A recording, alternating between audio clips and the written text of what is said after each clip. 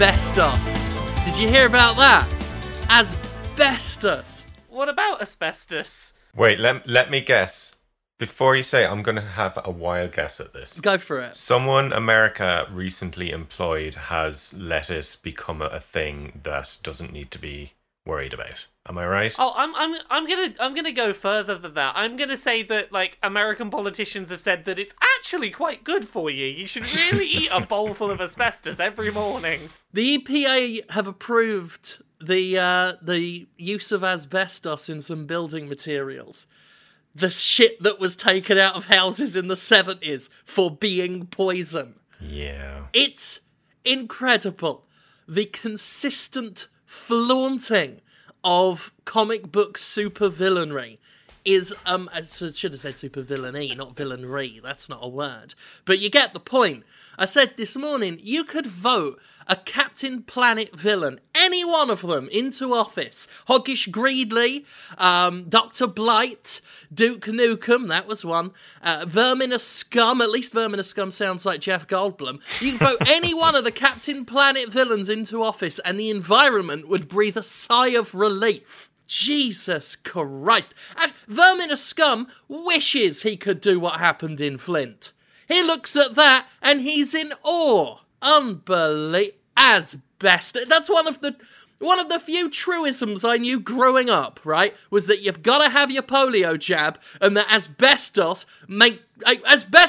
if you put it in your house, you have made a house out of poison. Remember, Jim, as long as you're putting the asbestos back in, we should really get back in on all those good, healthy trends from the 70s, like lead paint for your child's room. We should really be putting lead paint on the walls again. Definitely, lead everywhere. Oh yeah. Yeah, let the kids lick their lead paint walls, it'll be fine. Let's bring lawn darts back. Give giant metal darts to kids. And a nighty-night arsenic sleepy time for your kids, you know? Yeah. Yeah, if you give them enough arsenic, they won't be awake anymore.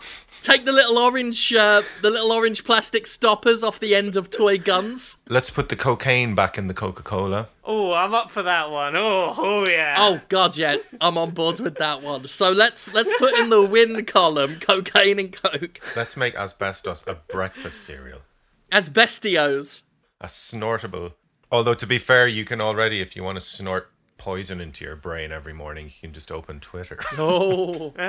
See, if they start putting the cocaine back in the coke, then I probably won't mind about the asbestos back in the walls and the lead paint on the walls and that'll all be fine because I'll just be hopped up on Coca-Cola. That's true. That very much reminds me of a game I'm going to talk about today. do you want to talk about a game, Gab? Just take your happies and everything will be fine. Right. Is that out now? I assume so, because Gab's got it. No, I got an early copy from someone. Yeah. Being a pop star has its perks. Nice. I've got a code. I haven't got around to it yet.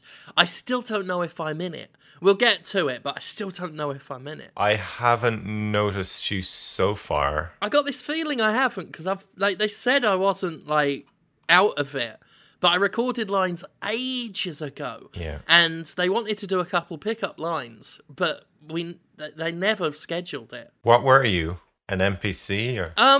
Nothing major, like one of the army characters, like the army NPCs.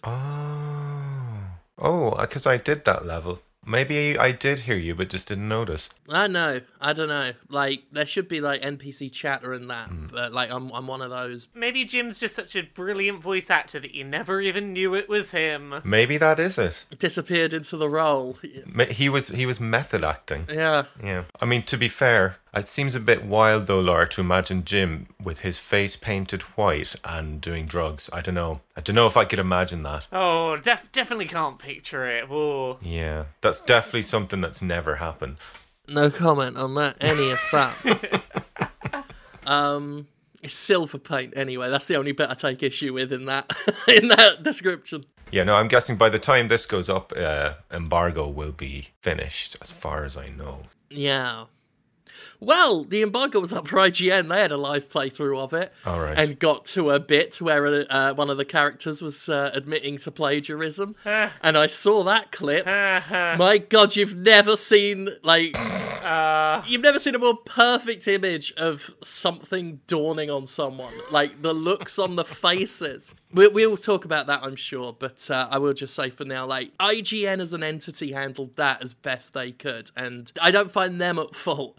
It was the cheeky chappy who... Yeah, they could not have known that. No. Yeah. I didn't really look into this much, but if your journalist is going to rip someone off, the only way you're going to know is if someone on your team had already seen the other video. And Yeah. Should we introduce everyone and then jump into that one? Because that seems like a story to maybe get out of the way. Yeah. Yeah. I'm Jim Sterling, by the way. Hello. This is Pug Position. Hello. Hello! And I'm here with Laura Dale. Hello, Laura. Hello. How are you? I'm all right. I'm just shy of great. Just shy of great. Good, bordering on great. Kicked off my day by watching Raw, so that's always a downer. But we're here also joined by Gavin, the miracle of sound. Hello, Gavin. hello. How are you? How are you, good sir? I'm good. I'm still hungover after a very eventful weekend where we went to a wedding of a friend, and in the lobby of the hotel we bumped into some of the guys from Primal Scream, Oh, who then came into the wedding with us to listen to all the Shannos singing, which is basically, at the end of many Irish weddings, there comes a point where everyone starts singing rebel songs. And you basically, usually it starts with a granddad, but then some of the younger people will know it as well. So the Primal Scream boys got to hear loads of depressing and uplifting too Irish rebel songs with us. Oh, that's great. I wish I had any stories that exciting for why I'm wrecked. I just went to Pride. I think it's the third time I've been to a Pride march in 5 weeks, and yeah, it's a good excuse to get a bit wasted. It was good. Yeah. I've been sober for over 2 weeks. No, sir, I do not like it. Yeah. Anyway, very, very nice lads. Very nice lads. We didn't meet Bobby Gillespie because he'd gone to bed. He was too busy having a primal dream. I've heard that about him. They call him Bobby Tired Boy Gillespie. He was moving on up now to his bedroom. Oh, it's a shame they didn't go with you, Laura. Then they could be Pridal Scream. So yeah, should we talk about this IGN thing? Right, yeah, IGN published a plagiarized review of Dead Cells. Yeah, the short version of this is there was a review for Dead Cells that was put up on IGN. It came from IGN's Nintendo editor, Philip Mewson, who he's been with the company for I think 6 months to a year or so. He was previously a Nintendo-centric YouTuber, and yeah, a video popped up where someone was like, hey, here's my video review for Dead Cells, and IGN's video review for Dead Cells, and they seem to have all the same points in the same order, with several of the same phrases used, including some very lengthy specific ones, to the point that, the video review is the same length of time, and you can, skip to the same timestamps and they'll be saying the same thing. Yeah. The channel is Boomstick Gaming, and they did the comparison video. You first watch it and you think, okay, these are coincidences. Yeah. 'Cause you've always got to be careful when you first say the P word, because especially in media, that's one of the cardinal sins. I was initially I watched the first, maybe minute and a half of this, and I was thinking, okay, maybe this is just some parallel thinking. This is some coincidence going on. Yeah. You start skeptical, and then as you watch it and it goes on, it's too many. You get 2.5, 3 minutes in, and it's here's a big old sentence about how it reinvents the 2D genre while not having big cooldown timers, and it's just hitting all these points with the same turns of phrase in the same order, The same flow, yeah. same pacing. It's very strange, and It reminds me of when you were given an assignment at school to, you were given a piece of writing, and you were told to explain that writing oh god, yeah. in your own words. And if you were feeling lazy that day, it was a silly practice anyway. It looks like a primer for plagiarism, that sort of activity. But But all you would do was just change some words around. You'd if something was very, you might swap it for extremely or something like that. And that seems like that's what happened here. And it seems like it was more effort than if they'd just written their own original fucking thing. Looking into this, there's been like... There's a phrase that comes around with plagiarism, which is plagiarism never only happens once. And people have dug back into this guy's backlog, and there's one in particular that's been circulating, which was a FIFA review. And the long and short of it is, it does really seem like that's where he started, is that he may have started with the, I'll look at someone else's review, bullet point it out, and then rewrite those bullet points in my own words. That way I don't have to play fucking FIFA. Yeah, it'll be the same points in the same order, just like, I just like condensed it down and then added my own words to remake the sentence. And then this looks like it was the review where he just got lazy and stole sentences whole cloth without changing them. Like, this is... Yeah. Yeah. Your plagiarism will find you out. Yeah. Kind of reminds me of a thing I sent Laura this week, actually, of another gaming YouTuber, musician type, whose song was similar to mine to the point where it was, like, kind of insane.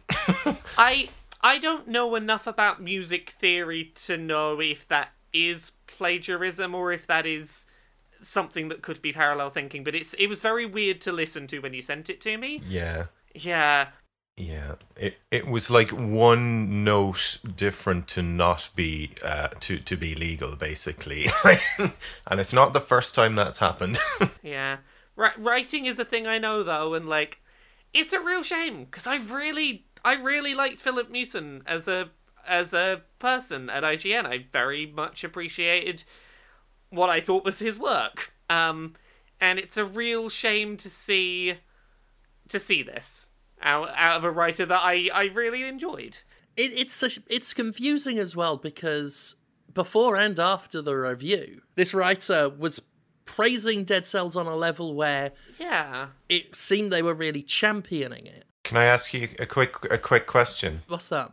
Was this writer with IGN for a while? For a while, yeah, about half a year. Yeah, he's been there for like 6 months or a year, being in charge of all their Nintendo stuff. Like, he's not new, and he's in a relatively senior position there. Yeah, like that's another layer of confusion, because I'd expect this out of a freelancer looking for a quick buck.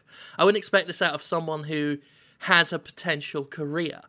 I mean, the level of stupidity that has to go into this, because if you're going to copy a YouTube channel, even if they're small, they will make a video out of it. And we, as a media, love fucking gossip. So of course the signal will get boosted almost instantaneously, which it was. The issue is that he's plagiarized it and posted it on IGN because everyone's going to see his thing. Like, it's going to get back to the original YouTuber because it's not just some blog somewhere stole your thing. IGN stole it. Yeah, like I've had articles of mine lifted and put on those shitty blogs that exist only to generate traffic, and it's fucking annoying and horrible. I've had entire, like, mirror websites pop up that just steal my content verbatim. I've had that, I've had Facebook groups that just lift my fucking shit. Like, I've been plagiarized plenty, but not by someone with that level of accountability. Yeah. And that's what surprises me. And it surprises me they were championing Dead Cells when this is the kind of work you do when you couldn't be bothered to play the game. There is one thing that I think is of note with this story, which is that it has been acknowledged, and I'm not saying this as, like, this is an excuse, but it might partially explain why he felt the need to do it. This was his first video review for IGN. And I can maybe conceive of a world in which he thought that this was... Maybe he was nervous because he's never done anything of this particular type for the site, and he was anxious about it, and that's why he went and did it. I'm not saying that makes it good. You're what's the word for this? You're not justifying, you're trying to rationalize the word? Yeah. Well, it's what Jim was saying a minute ago, where he was like, he could see a newbie writer doing this, but not someone experienced. maybe he was a newbie at this particular aspect and panicked. I don't know. I don't even see a newbie writer doing this. No, I mean, I look at a hack freelancer would do this. Not all freelancers are hacks. I do plenty of freelance myself. But a hack freelancer who has no level of accountability, that would be the most likely candidate. And that's who I thought this was at first. And then I was like, holy shit, no, this is a staffer. But if anything, that rationalization makes it worse for me. Because if it's your debut fucking video review, I would think, as a matter of artistic pride, or critical pride, or just some sort of fucking pride, this should be your moment to shine. yeah, you make it your best work. Like put the fucking effort in if it's your debut. Yeah. So the fallout for this was initially the reviews were taken down and IGN were like, look, we're going to look into this. About 24 hours later, they announced, like, yeah, we've let this writer go. He's no longer with us. We apologise for this situation. Less reported on. I've seen tweets from, I believe it's Per Schneider over at IGN, basically talking about the fact that they've reached out to the person who did the review that was plagiarised with the intention of, they've not said exactly what they're doing, but they're doing something along the lines of giving the ad revenue that was earned on that review to the person who was plagiarized. That's classy. That's classy. Yeah. I was just going to say that's how they can at least maintain some good faith here with the community, is by, because, I mean, to be fair, that is only fair. It's like when The Verve had to give all their money to the Rolling Stones for Bittersweet Symphony. It seems like at the very least they've done the minimum they can do, because it seems pretty clear in hindsight, like, okay, some plagiarism happened. I feel a little bad for this writer in the sense that, like, yeah, they fucked up and this is going to be the end of their career. Like, you don't bounce back from editor at major outlet and you plagiarize someone. Yeah. And also, let me just say right now, like, I didn't mention the writer's name on my video that I did of it, mostly because anyone watches YouTube.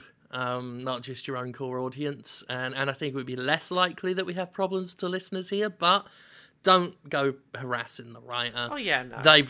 They've paid for this. Yeah. They've lost their job, and they probably won't get another fucking job in this industry again. I think that's just desserts, and IGN, a lot of people are dumping on them, but as we said at the top of the show, that they did all they reasonably could. And no editor can reasonably see every single review of a game, especially on something like YouTube. So, you know, I think they handled it with all the integrity you could expect. They did everything they could have done. They trusted someone who was in a senior position to not plagiarise. Once it became apparent they had, they took the review down, they looked over the accusations, they got rid of the writer once it was clear plagiarism had happened. They've reached out to the original author to try and compensate them. They've done everything that they can realistically do. Yeah. And the other thing is, it's just a shame that this is all surrounding Dead Cells. Like I tweeted last night that it was the shit, and we will talk about it in a bit. But you know, so many of the replies were just making jokes about the plagiarism, and I worry that is now casting a huge shadow over Dead Cells. Yeah, I really hope it doesn't, because Dead Cells is fantastic. Really fucking good, though. Really fucking good. Should we talk about? Yeah, should we talk about it now, and then we'll get on to Gav's game in a bit? Yeah. I got through 3 runs just before we started, and I've got the music still stuck in my head, and all I can think about is Dead Cells right now. I am playing it while we're talking right now. Like, I'm literally sat here playing it at the second. I don't blame you. It's fucking great. I got it for the Switch. I was waiting for the Switch one to come out. I'm very not surprised by that. Well, it's the same reason that, like, It's replaced The Binding of Isaac in my gaming rotation, and for the same reasons it's really grabbed me on the Switch, which is, it's that kind of sort of roguelike game that it's really easy to just pick up for 10 minutes, do one run, make some like permanent progression, and then try again. Yep. And it's got that wonderful design where you first fight, like you meet a boss or some challenge, and you think, I can't do this is bullshit. But you play it again, and then you play it again, and then just like Binding of Isaac, just like something like Dark Souls, you feel encouraged because you're like, okay, I'm making actual progress here. I'm making a dent in this challenge, and I now know what this boss does. The shock factor's over. The panic section's done with. Now let's work out how to take the bastard down. And then you get killed, inevitably, but then pick yourself up again and said, right, I got a bit closer. And you go do it again. And it's tough to do that because it requires some fucking good design to sort of that line between challenging and just bollocks. And some games, go the Battletoads route of just bollocks. Yeah. But every now and then you get a game that sets out to be tough and challenging while actually being quite well designed as well, so that you don't feel discouraged from playing. You feel like you are getting better and doing and like going further. But yeah, it's like a Metroidvania 2D action game, some platformy stuff in it, randomly generated level layouts and stuff. It's got a very nice aesthetic. I'm looking at it there. I like the way they have the bright reds against the darker greens and turquoise blue. It's very pretty. Yeah, it does some really nice stuff with colour, doesn't it? Yeah, it's very striking. It's basically like, I've seen a lot of people basically just describe it as 2D Dark Souls, and that kind of is the basics of what's going on. It's a little bit of that with a little bit... I keep comparing it to Binding of Isaac, just in the way that its procedurally generated levels don't feel bad to me. They feel like... How do I describe them?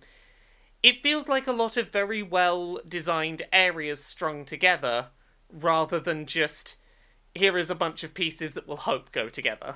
Yeah. I'm consistently impressed by that the level layouts don't feel random. Even though there's random elements to it, it feels like it's naturally laid out. There are a few dead ends and stuff like that, but not so much where you think, they didn't think about where this was placed.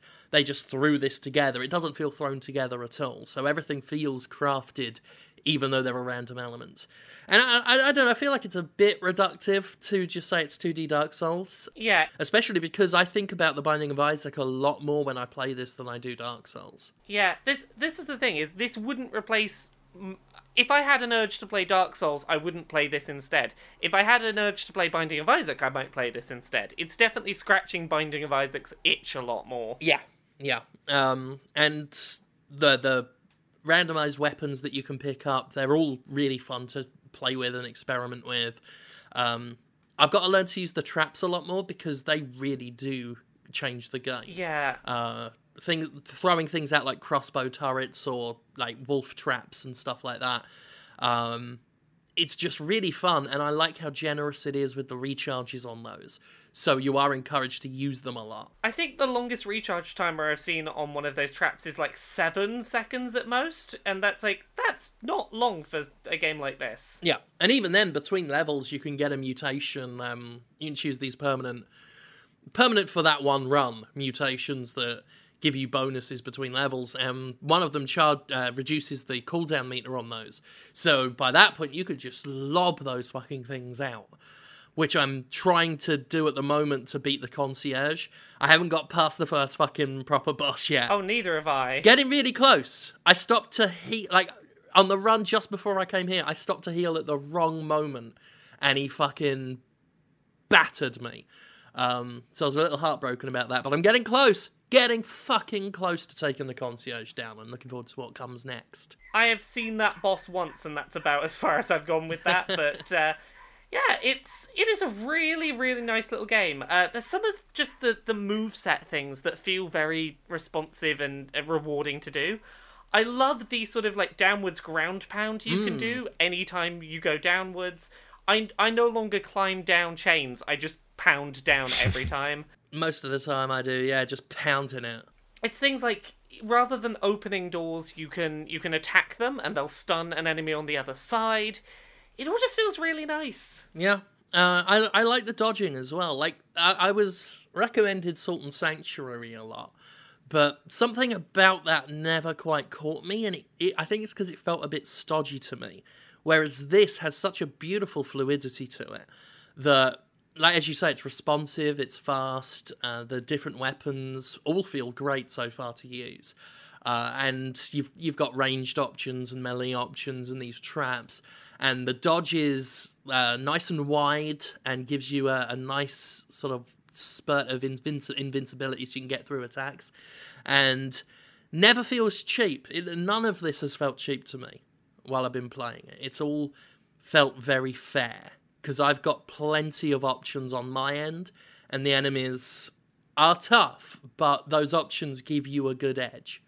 So yeah, like I've had my head caved in by this game a lot since I got it, but I've not once been truly annoyed with it. No, it never feels unfair.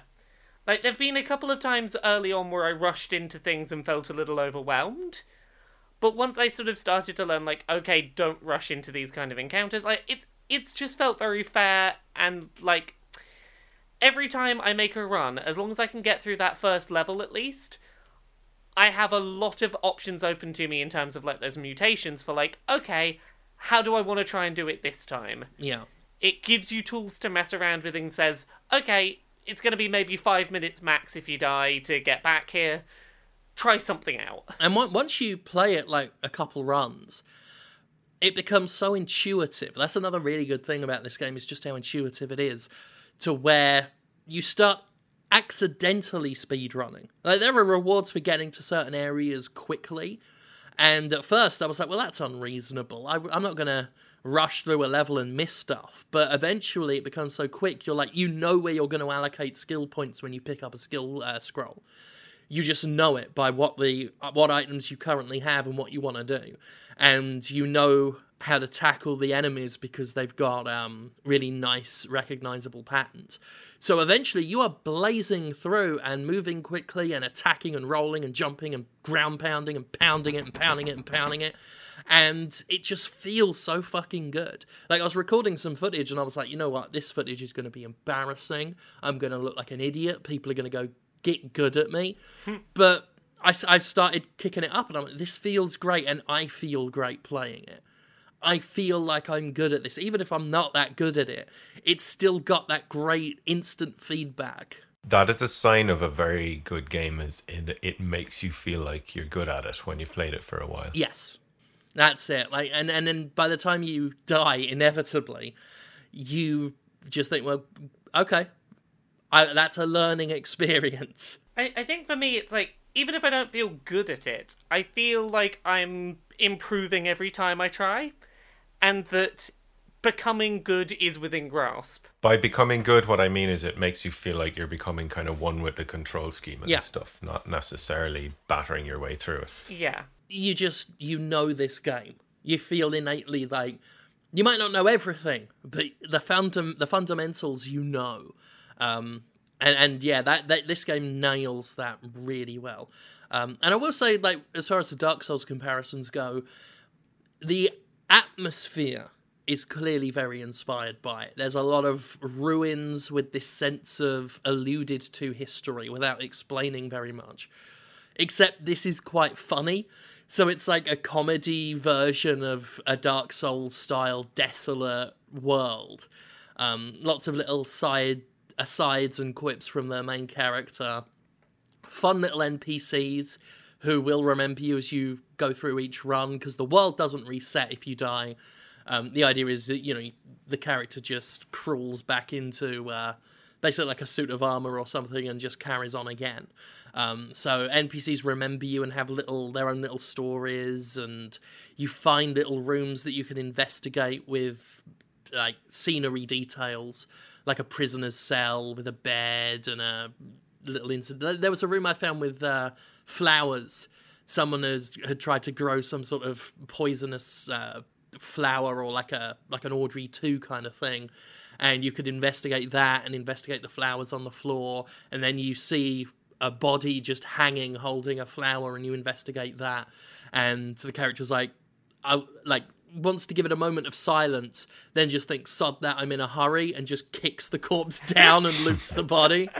Little things like that. It's quick, snappy little jokes. It doesn't try to be too funny.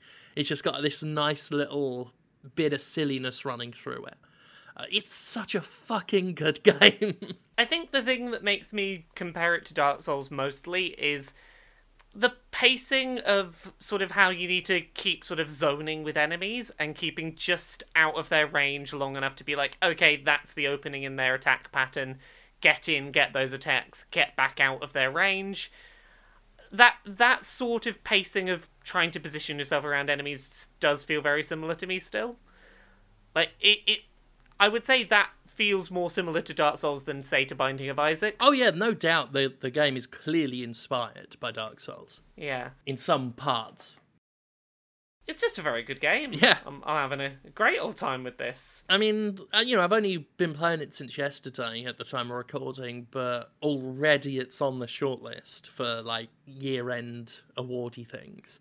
It's just that instantaneously good. Yeah, I picked it up yesterday as well, and I have just not been able to put this thing down. Cool. Yeah, so, Gav, do you want to talk about the game you've been playing? Yeah, I will.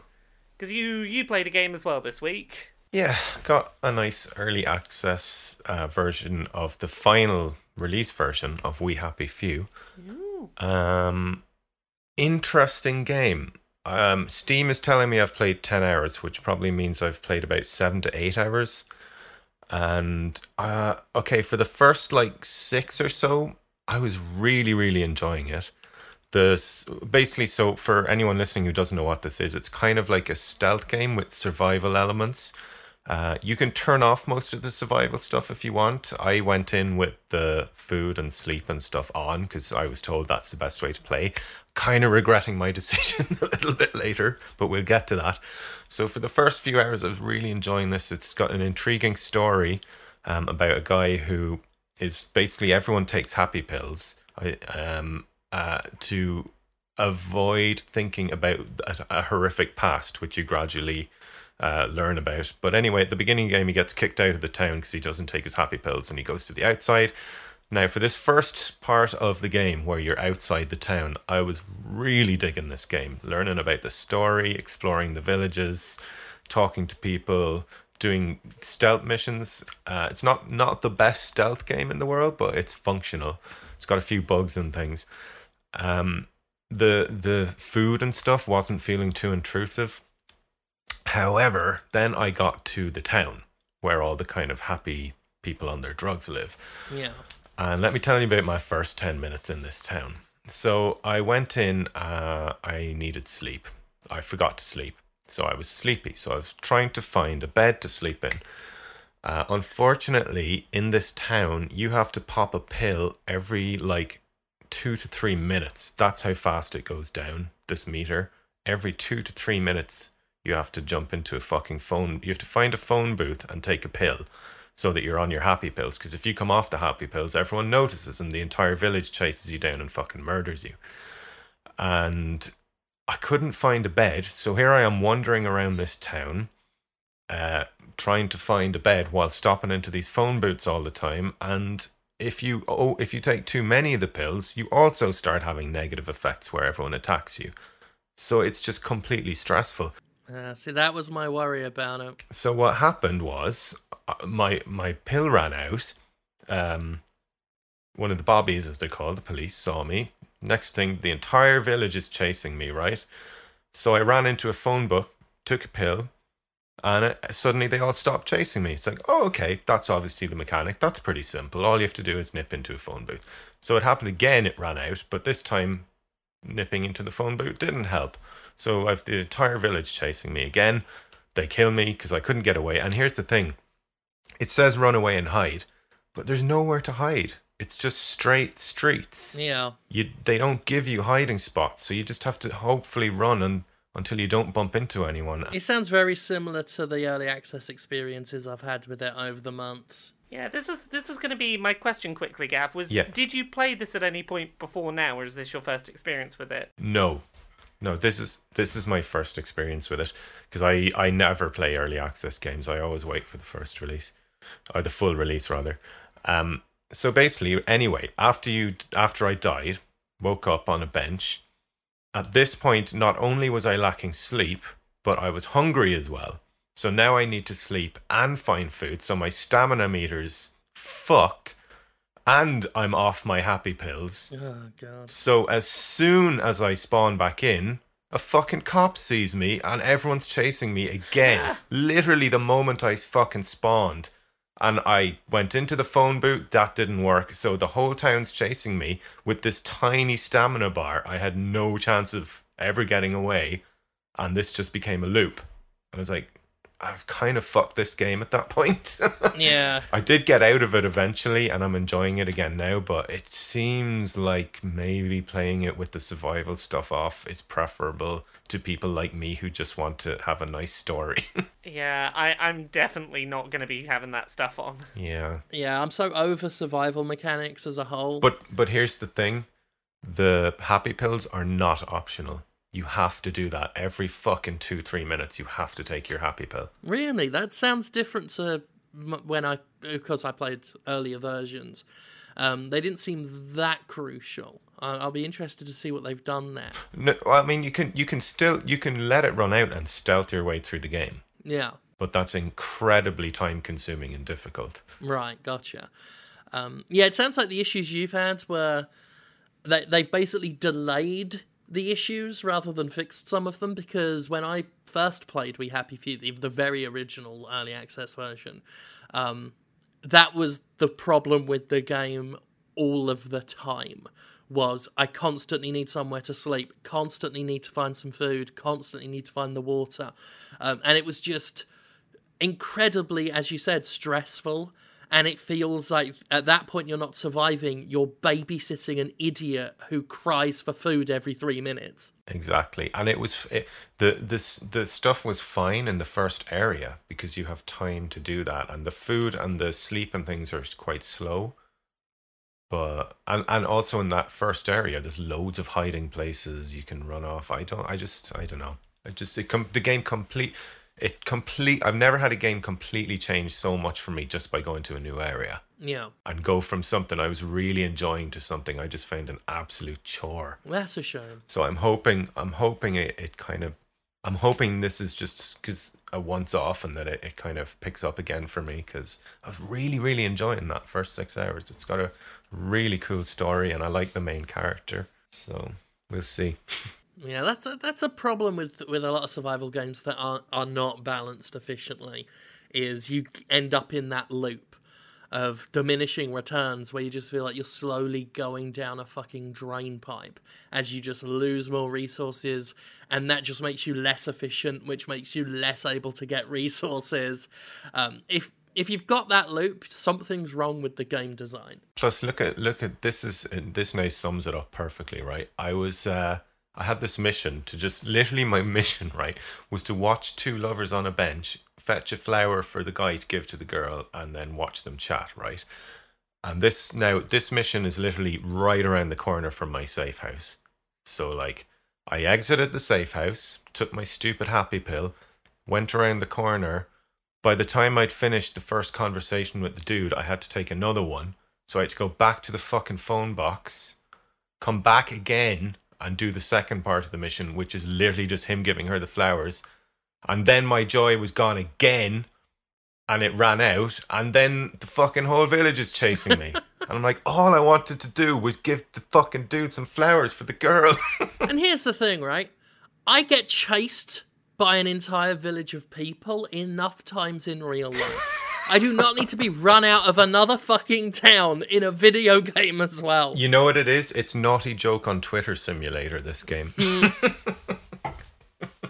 The only other question I think I've got is, apparently this game in the current state has multiple protagonists. Yeah. Do you just start with a set one, or do you have an option to choose which one you start with? I'm pretty sure it's chronological, so I don't recall getting an option to start with any other character other than the one I'm on now. Okay, that's fair. Yeah. Which is, a shame, because that if there's two more characters, that means the difficulty is probably going to ramp up from here. I'm like, what? No, please God, no. I mean, I really want to like it. I really, really, really want to like it. My experience is I played it when it on early access launch day. I played it several months after that, and every time I get annoyed with the same elements, which is a shame because I love the look of it. I was a big supporter of the game when the Kickstarter came out. I put some money into the Kickstarter myself. Obviously, recorded lines for it. And again, don't know if they kept those recordings. Also, I really hope I'm still in line to do a voice in Abe's Exodus. That'd be good. I hope they've not forgotten me there. But anyway, I don't know if I'm in We Happy Few, but, you know, I clearly cared about what they were aiming for enough to want to contribute. Because there's a lot to love in it. Yeah, like the aesthetic of it, the premise is great. This village that did a bad thing in the war and want to forget about it and everything. The whole Big Brother thing. And the idea of the two different versions of the village as well is a fantastic idea. Yeah. Just the way it's implemented right now. Now, you never know, we might get used to it and find out ways to exploit it and whatever, but on first go, it's pretty overwhelming. Yeah. And yeah, that's been a problem with We Happy Few, consistently with my experiences with it. Is it gets overwhelming, and I don't respond well to stress. No, me either. So I'm just like, I don't play video games to be stressed out, you know. And in my opinion, one simple tweak would fix this and just make the time for the happy pill to wear off much, much longer. There you go. You fixed your game. Yeah, like I'm all about suspension of disbelief, and there are certain things we accept in video games that aren't true, like a day-night cycle not being 24 hours. That would be silly in a lot of games because you'd either never see day or never see night. But an antidepressant wearing off after 2 minutes? After a couple, yeah, that's silly. Like, I can't. If you're taking pills that much, your liver will fall out of your arse. So there are times when you've got to be like, let's make this a bit more believable. Well, your liver does fall out of your arse, and that's the thing. While your liver's falling out of your arse, everyone chases you around the village. So yeah. If they see your liver fall out of your arse, you get chased. And if you don't take them, you also get chased. And as far as I can tell, there's no way to avoid the eventual liver out the arsoness. The meter doesn't fade if you stop taking it for a while. It just stays on like 80-90%. And they still got the things about getting sick and bleeding and all the other things you got to worry about. Yeah. And also, like, maybe I'm just dumb, but I feel like the game hasn't explained half its mechanics to me at this point. I keep discovering things by accident. That was an issue I had when I first played it as well. Someone compared it to Hello Neighbor, or they were at least expressing worry that it might turn out to be another Hello Neighbor situation. And I wouldn't go that far because it's nowhere near as just obfuscating and unexplained and vague as Hello Neighbor. But there are elements that are Hello Neighbor-ish in terms of you having to stumble on things by accident. Yeah, I will say this though, if you are someone who does enjoy that kind of stuff, like the sheer hardcore survival things, then you will probably love this because it's the first one I can think of that really has a really good story as well.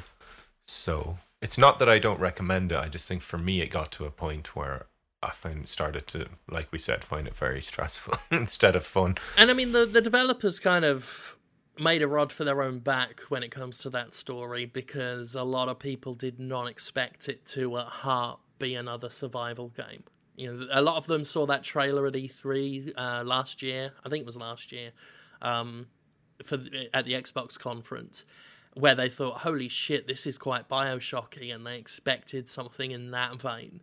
And myself, when I saw the original trailer for the Kickstarter, before the Kickstarter came out, I was not expecting a survival game. And then when I started playing it for the very first time, my heart kind of sank. And I feel like a lot of people went into this expecting one thing and will get another. Yeah, because it seems to have quite a lot of hype about it. Yeah, I mean, with good reason. There's, as you said, there's a lot to like about it. There's a lot to be potentially excited for. It's just my prior experiences with the game have tempered my expectations considerably. Yeah, I'm going to give it a look, but I'm definitely going to turn off as many of the survival mechanics as possible before I do so. Yeah, you might, like in the beginning, you might regret your decision because you're like, well, this is a little too easy now, but trust me, by the time you get to the city, The amount of fucking meters that you have to be constantly watching just... I hate that shit. Yeah, that does not sound like my jam. Yeah. I would get a fucking job as a traffic warden if I wanted to stare at meters all day. Lovely Rita, meter maid. Actually, I love all the Beatles references in the game. Yeah. Like Mr. Kite and all. There's like so many of the lines in the game are lyrics from Beatles songs, which I thought was really cool. I mean, the whole thing has a nice sort of psychedelic thing to it. It's wonderfully British. Yes. Like maybe it's less noticeable as British people for you two, but the vernacular, even in the menus, the vernacular they use is very kind of old school British, and it's very charming. I pick up on that a lot more than I used to now that I've been in this country for so long. Yeah. I get little turns of phrases that I'd completely forgotten kind of make my day now. Even stuff like give him a proper wallop instead of hit that guy, you know? It's very, very charming. I mean, when I was recording lines for them, I had to look up some stuff they were having me say Really? because it was so British that I'd forgotten like some of these words and references. You've been taking too much joy, Jim. You're losing your memories. I have. You've been inhaling too much America. Yeah, too much asbestos. too much asbestos. That's what our joy pills are made out of. They're just plastic, those little casings just full of asbestos. That'll perk you right up. So we got a couple of other little bits quickly this week. A couple of news bits that came up this week. That Nintendo Online subscription thing for online gaming is apparently still coming next month. Not that we know a fucking thing about it. We did find out one thing today, kind of. Following in Sony's footsteps rather than the way Microsoft does things, it looks like you won't need Nintendo's online subscription to play free-to-play games. Oh. So, this has been a thing for a while between Sony and Microsoft. On the PS4, you can play games like, say, Fortnite. Not that you should, because they'll lock you in and you'll never be able to play anywhere else. But you can play free-to-play online games or online demos and betas and things, like not full released paid products. You can play them online on your PS4 without having to pay for PlayStation Plus. On Xbox, you do have to pay for Xbox Live to be able to play free-to-play games. Nintendo has not officially said anything about this, but if you look on the eShop at the moment, pretty much every paid game with online, both first party and third party, I think the examples I looked at were Mario Kart 8 and Minecraft, have a disclaimer on them now to say, hey, in about a month's time you're going to have to buy an online subscription to keep playing this online. But free-to-play stuff like Fortnite and Paladins don't have this disclaimer in their descriptions on the eShop. So it seems like Nintendo are just going to be like, hey, you want to play Fortnite and that's a free game? Yeah, we're not going to make you buy an online subscription to play Fortnite. That's fair. It's kind of bollocks that you'd have to... I mean, it's the whole paid-for online thing. When you take a step back and, It's kind of... Yeah. It's bollocks. It's bollocks. Yeah, you don't have to pay for it on PC, for example, but... It's become so normal we've accepted it, but... Yeah. I mean, I guess it's extra bollocks for a free-to-play game. Considering the standards were most of them were set by Microsoft, it's good that this is definitely better than the way Microsoft does it, where you need to pay for online to play a free-to-play game. Almost any standard set by Microsoft is a bad fucking standard. Yeah. So that was a bit of news. That Spyro trilogy that's coming out next month, only one of the games is playable off the disc. Oh yeah, I did a video on that one. Yeah. A lot of people said that it's not really news, it doesn't really matter. It kind of, yeah, but it's just a nice reminder that Activision's a bunch of twattos. Like, here's the thing, maybe there's reasons for it, maybe they didn't fit on the disc, maybe they, needed more time to finish them off, but the disc has to go gold or something. The thing that sucks in my eyes is 5 years from now, when the servers go down, that disc is only going to be able to play one game as opposed to 3. Yeah. And that kind of sucks. That we're going to, it just means that that disc, unless they like update it and maybe like 6 months from now printings of that disc have the full 3 games on in a playable state maybe, but unless something changes, that sucks for archival, because once those servers go down, 2/3 of that collection won't work. You know, I love that we can still shove our dusty old fucking, Mario World cartridge into the Super Nintendo and it still fucking plays like a dream. I see less and less chance of that with today's games. On a more immediate level, as well as archival, I think shit like this has no excuse while America's internet situation is still so pathetic. We're still in a place where plenty of people don't have internet or have such unreliable internet. Like here, Comcast's so fucking dreadful. I can't do business some days. And my whole internet, my whole job is online. And on one of the many days Comcast decides not to work, I can't do my job that day. Until the infrastructure of this country is not a fucking joke, then shit like this is not something you can just shrug and say, we've all got internet now, just deal with it. Sorry, not in this country. This country's internet situation is a fucking pathetic joke. So shit like this, until that's fixed, is not acceptable. It's inconsiderate at the very least. Yeah. And then the last thing I wanted to throw in quickly this week is I did play one other game I just wanted to give a quick nod to that I think was like... what I've played of it so far has been really interesting. It's a game called Flipping Death, which it's out on the Switch. I don't know what else it's out on, if it's out on anything else, but I've been playing it on Switch.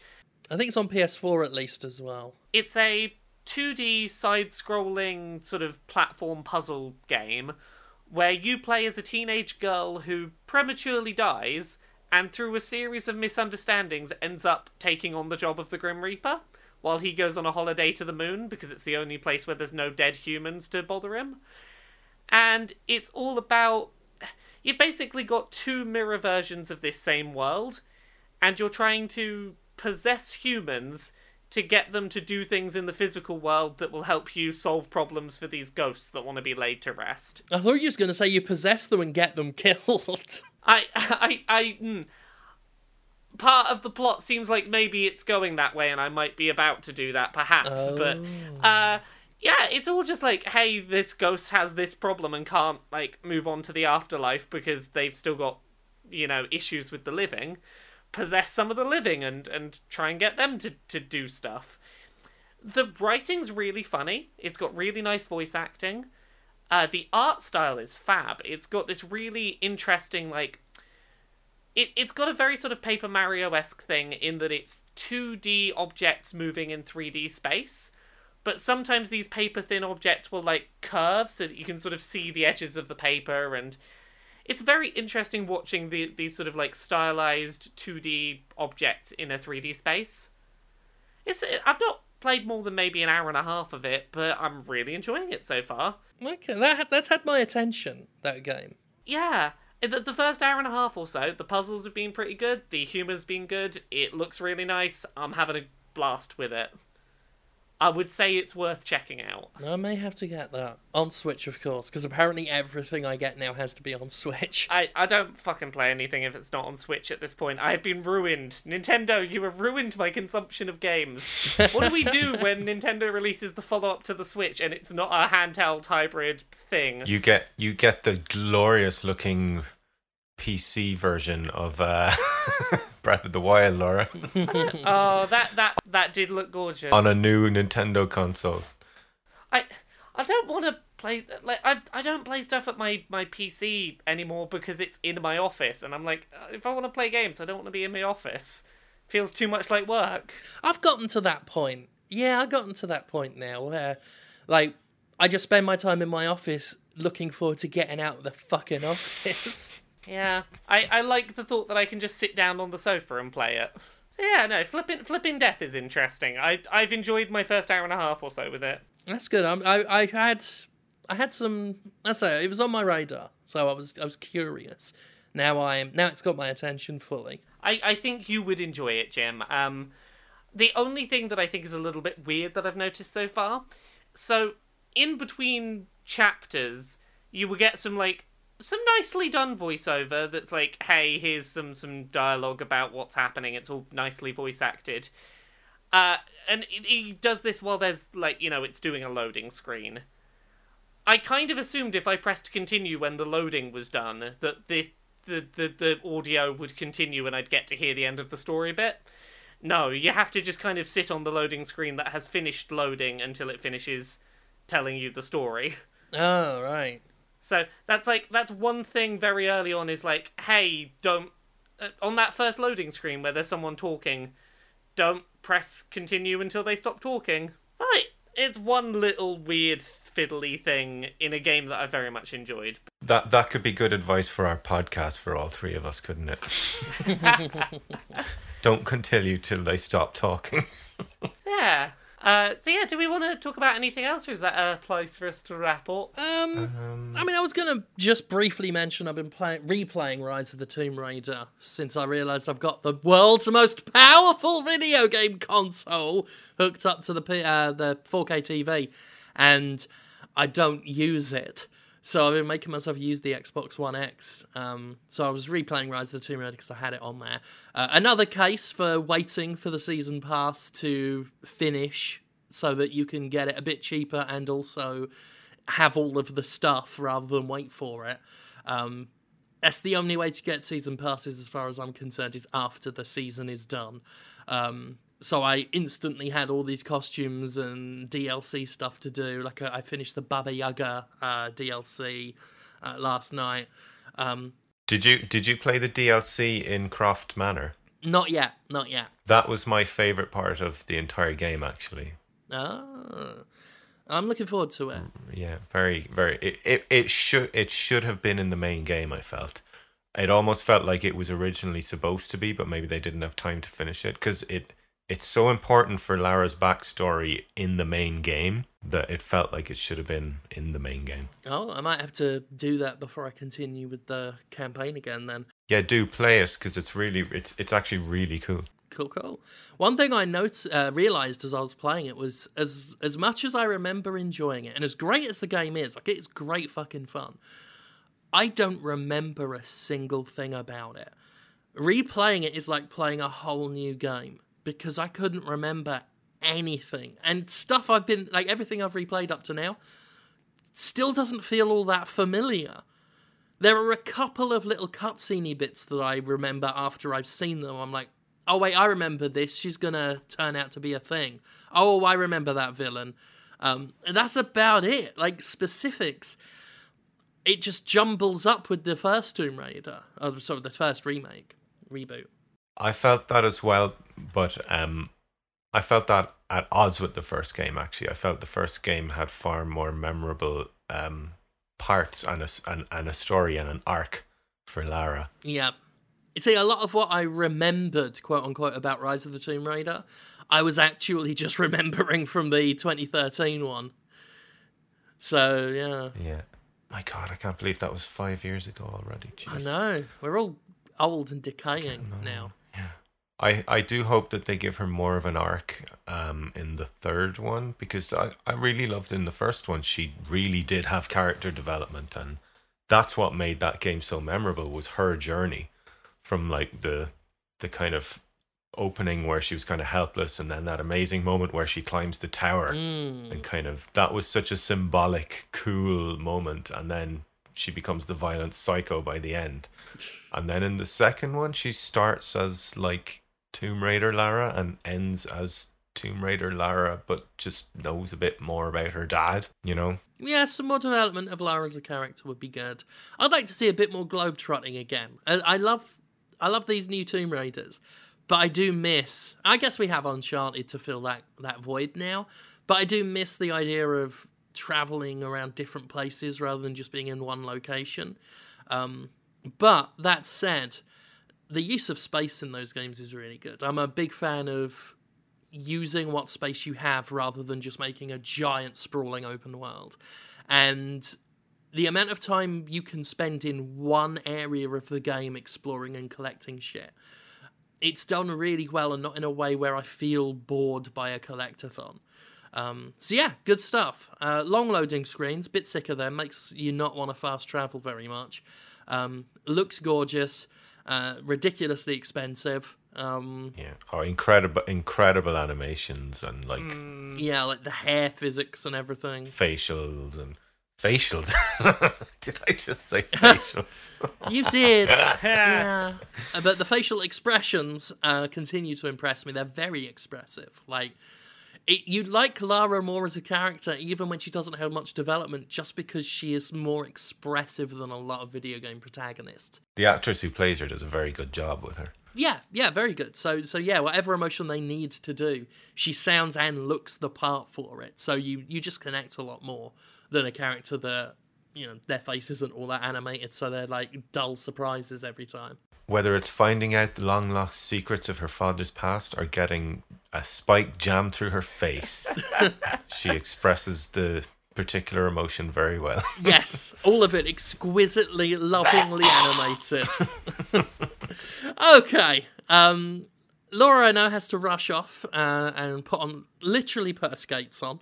So, Laura, where can people find out your work on the internet, please? You can find me at Laura K Buzz pretty much everywhere. Laura K Buzz on Twitter, Laura K Buzz on YouTube, Laura K Buzz on Twitch. You can find me Monday to Friday 9 to 5 at kotaku.co.uk. You can find me on Dice Funk, which is a 5th edition Dungeons & Dragons real play podcast. I'm on seasons 3 and 4. They're all self-contained stories. You can find me on Queer and Pleasant Strangers, which is a silly podcast where I do voices and skits and stuff with Jane Magnet. Probably end of this year you can find me doing a serious book where I talk about feelings. And also, probably summer of next year, you'll be able to find me doing a much sillier book. I've got a second book in the works already before the first one's even out, so... Prolific. Nice. Yeah, end of 2018, mid 2019 is going to be the year of Laura and books. Don't forget to stop and have a cup of tea every now and again. I'll try my best. So be on the lookout for, there's book news incoming pretty soon. Cool. And Gavin, you do the music, and where can we hear that shit? I do the music, so you can find it on YouTube and on Spotify and Apple and all those places. And you can find my latest one, which was kind of half inspired by Kratos and half inspired by real life. And it's all about containing your rage and anger and finding ways to manage it. And it's finally a YouTube video that's doing well. That's nice. I've had some decent success lately with just getting people to push it and share it. Despite YouTube's efforts to hide it, according to the poll I did on Twitter, hiding it to 17% of my audience. Sounds right. Like about 20% for me. Yeah, it's still done pretty well, thankfully. So go listen to that, and you can find me at Miracle of Sound on Twitter, where I am doing a very good job of not commenting on all the stuff that's going on in the world at the moment. And you can find me on Patreon, and if you want to chat to me, you can be a 2-tier patron there and join my private Discord with all the awesome fans. There you go. Cool. With regards to my own Patreon, as many people will now know, I'm kind of using the community tab on my Patreon page as a replacement for Ask FM, since Ask FM was the drizzling shits in terms of controlling anyone in that community. Any patronage amount gets you to post on there, and I'm generally pretty open about questions. Some of them will get taken down if they're a bit uncomfortable. It won't be a knock on you as the asker. It's just, some of them I don't want to leave hanging unanswered if I don't feel in a position to answer. You will not find me at The Escapist, by the way. That was erroneous information, penciled in information from when I was having a discussion about maybe contributing some work there. I won't be at an Escapist PAX panel or anything like that. As outdated info. People were very confused yesterday when that went out. Not true. Still gym dependent. Although might be doing some wrestling opinion for another outlet, just here and there. By popular demand, it would seem. It seems to be a meeting of minds that people were excited for the mere hint of it very recently. So looking forward to that. I think that's about it. Again, please feel free, and if you like the Gymquisition and everything, do share it. That's really helping. It's helping cover some of the ground lost. I lost about 20% of my views. similar to Gav. Fucking YouTube. Fucking. For the record, I am also not with the Escapist again. I'm still staying independent. So Yeah. Ultimately, like, after it turned out that, you know, they're being bought out by another corporation, and I was under the impression it might have been a bit more of an indie-run thing. Just felt like going backwards. You know, no hard feelings there or anything. Certainly not with the new management. But yeah, just a bit of a step back to go back into the whole corporate humdrum. So yeah, thank you all for listening. As always, we're going to go off now. Goodbye. bye.